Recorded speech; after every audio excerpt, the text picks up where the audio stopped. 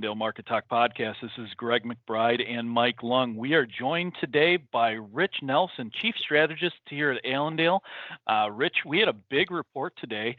It was the quarterly grain stocks and planted acreage. A few surprises here and there, some good, some not so good. Let's start with the grain stocks, and let's focus in on the corn and the beans. Corn stocks came in at 5.224 billion. That was above the average guess. What does that do for us as far as looking out to the next report here in a few days? So on these grain stocks reports, USDA will be sitting on the July WASDE morning day and taking a look at what today's numbers give them. So essentially, this tells us on a surprising basis that feed use in this March, April, May period may have been quite a bit lower than expected, believe it or not. In fact, the numbers would be so wild as to suggest that quarter was 30% under last year in the same quarter, despite the fact that we knew all of the issues regarding the plants and many more livestock around. So on the negative side, this does imply that USDA will be cutting feed use on the July report and raising old crop stocks as a starting point for the discussion. Now, we've seen this before. Last year in March, we had a big change to the stocks number by way of the feed and residual side of things, and then it seemed like they basically corrected it 6 months later in September. Is that something that we could expect here? I mean, because let's face it, if logically we had a lot more animals that hadn't gone to market last quarter, that seems to be a little bit off. It's a completely valid concern because as a factual discussion point, these feed use numbers don't track anything close to livestock numbers and or even close to what you would expect. And let me give a quick example. SEP-NO feed use would have been 19% over last year. This is old data. DES-FEB feed use would have been about 10% over last year. And then you have this really odd-looking March through May period with a 30% cut. So yes, the feed use numbers are quite variable, hard to estimate, and like you mentioned, oftentimes revisions are then revised again the next quarter. Mm-hmm. Okay. Now let's look at those soybean stocks. 1.386 billion. That is a historically high number. It was right in line with the average guess. Still below last year's record. But what's that mean for us as we move into to this July WASDE report? On the positive side, this doesn't really mean too much for us. It pretty much was expected, and we don't have a lot of surprises often with these numbers because over 90% of soybean use is already very well known, crush and exports. We have good data on it. So the soybean ending stocks in this case probably will not be impacted too much by today's report by itself. As we look into to acreage here, this was the big number that everybody had different ideas on. We had numbers that were quite a bit lower than expected, or than what the USDA put out in March, and then we had some that were higher than expected from that March report. U.S. corn acreage came in 92.006 million acres, down roughly 5 million from that March report. What's your take on this? Is this an overshoot? Is this going to be something that gets corrected, or is this kind of right in line with what it should be? That's actually a good question, and I'm actually not quite too sure myself. So the June report historically is one which has almost minimal acreage changes. In fact, this 5 million acre drop is the second largest decline we've had here since 1980. And it was also larger than the 3.3 million acre drop we posted back in 1995. So as it's a big surprise, USDA maybe have changed their methods or how they do something. But bottom line is this does reinvigorate the discussion about a new crop. And also the total acreage discussion also is important there as well. Well, and let's look real quick before we get into total acreage, because if we look at the numbers here, and you've told us before that we don't get prevent plant data until at least August. So, where would some of these acres have gone? Are we shifting to beans because this report doesn't necessarily show that? Was there an area that was higher that should have shown up on this report? I mean, was it oats? Was it sorghum? Was it spring wheat? where did those acres go? Because Uh, we're overall down 7 million across all crops. yeah, so we did take a good drop since the March report, and I will say as a mild reminder, I think we all would agree that the March numbers also surprised us a little bit, and a lot of the trades suggested they were just too large to start out with. Second thing to keep in mind, acreage is not fixed. There's not something where acreage goes here and it has to offset or be shown somewhere else. What we actually saw here, of all things, was corn acres declining in North Dakota, soybeans also declining. So it wasn't like they dropped one and moved to another. It's that many people just said, mainly, maybe it's from the low prices offered, maybe the virus issue, maybe getting inputs. Bottom line is we simply lost acreage, and that's a surprising finding for what today's message told us. Mhm. Well, as there was a special note put out, and I had some questions about this for you because I don't completely understand it. So the special note put out by the USDA shows that there are 2.2 million acres left to be planted on corn, and something in the neighborhood of 12 million left to be planted for beans. How do they figure that? And if there's still that many left to be planted, how is it not being counted into this report as of June 1st? Yes. So what USDA did is they gave us a little surprising kind of change of pace with giving us a little more information. So every single year on every June report, there's always acres not planted, and he knows about it and they keep track of it, but they only tell us their estimate of what actually will get planted. So today's report was just a little unusual in that they kind of gave us the breakdown of part of the process they're already doing. So in the numbers USDA has here today, they assume that those acres will get planted. Is the general message here? What finally shows up by the time the October report rolls around, which is the first incorporation of insurance data. That's certainly the big thing we got to focus on here. Okay, so they're not trying to tell us that they believe that we're going to actually plant 95 million acres of beans. They're just saying this is what's left out there. That's right. And Okay. keep in mind, and that's already included in the soybean planting number. So they have in their own mind a belief about how much of that will get planted and how much will be unplanted. So the soybean planting numbers are their estimate of what will get planted. Okay. Mike, why don't I let you throw a couple of questions Rich's way here if you've got them.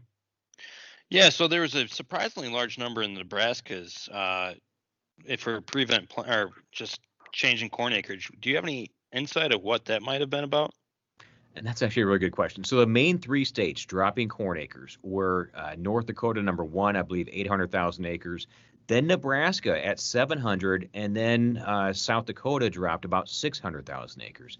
As far as the Nebraska story, honestly, I'm not quite sure because from my understanding, they did a great job with planting this year. Maybe not as quick as portions of Iowa and Minnesota, but I personally don't know of any hiccups here, Mike. But that's a real good question, though, Mike. Rich, if you look at that map of numbers, Minnesota was down 300,000 acres. They were out and planting really quickly. It seems confusing that they would be down as much as they were. That's actually true. In fact, I took a quick look at all of the states. In fact, there's not a single Midwest state which raised corn acres. They all dropped acres by some measure. So maybe this is just a general pushback or message against corn planting is maybe the take-home message here.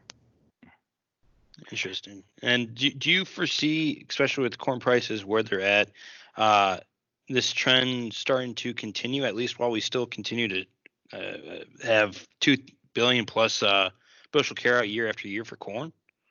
Yeah, and that's really the big question here for us. So in the very, very short term, as long as we have a weather forecast, yes, we can align ourselves with a higher trade as we go into the month of July. So it's certainly true.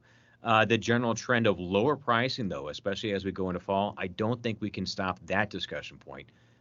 Really, you're looking at 305 on the high end, maybe down to 280 for December corn. So all we're doing is we are raising the low end of how prices could be seen in the coming months.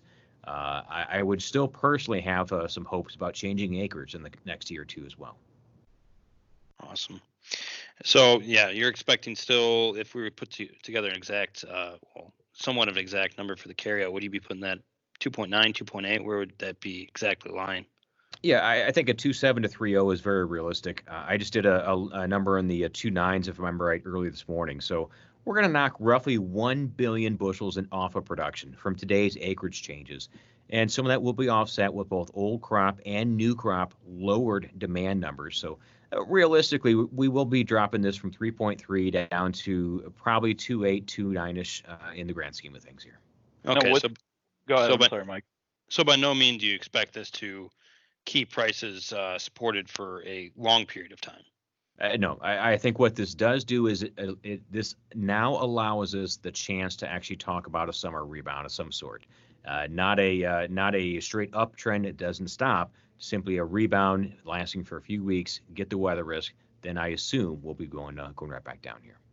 Okay. And then looking at the bean side of things, no major change to the or no major surprise out of the stocks number for beans, and then acres came in under the expectation. What does that do for us as far as what the ending stocks look like for new crop beans then?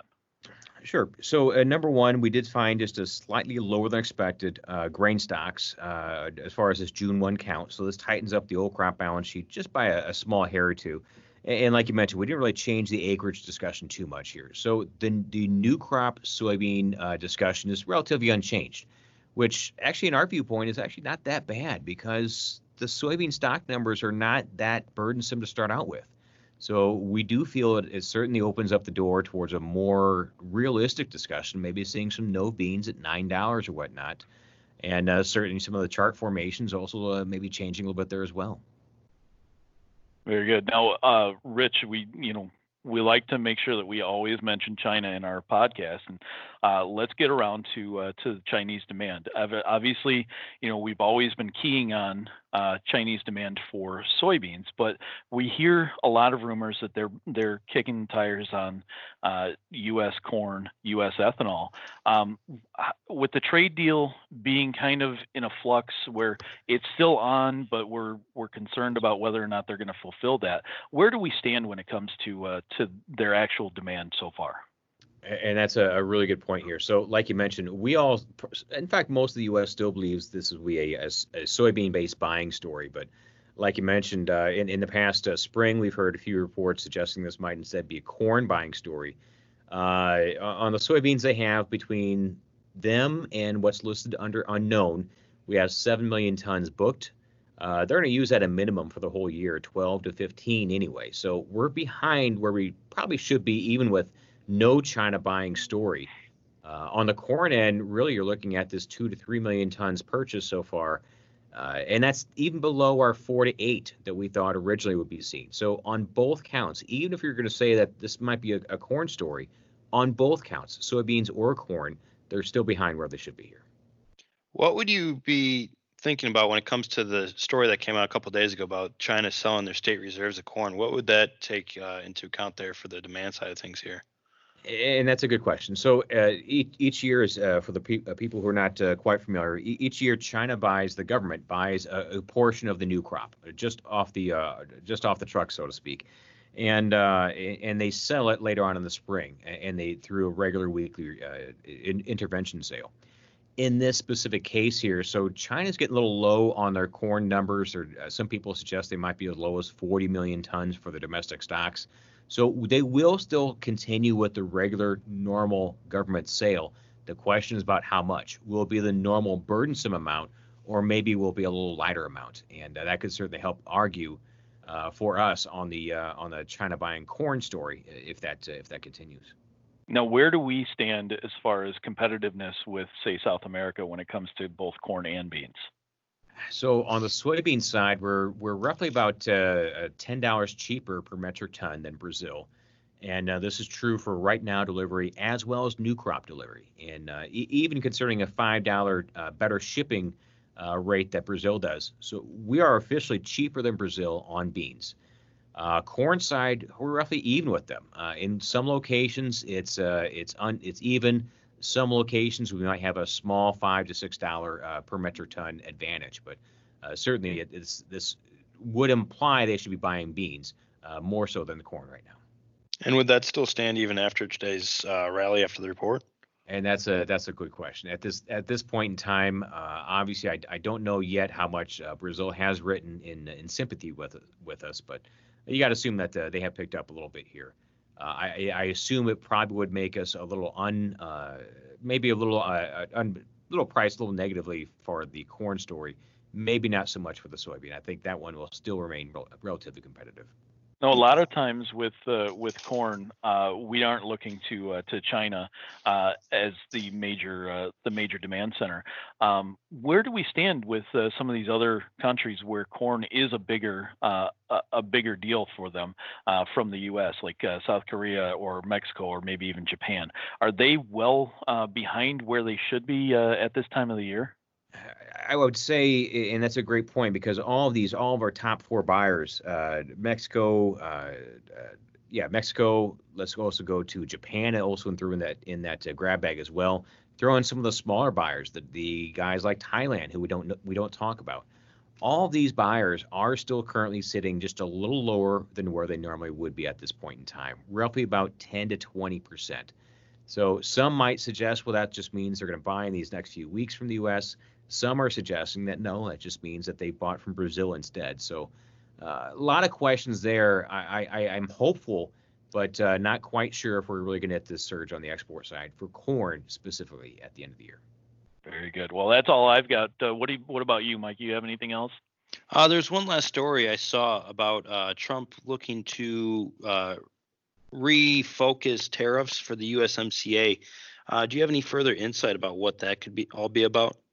I don't. In this case, I had heard some people suggest that the tariffs would have to be changed very slightly anyway in order to come into compliance with the new rules for USMCA. So I'm not quite sure if this is a negative or just a necessary change on this specific issue here.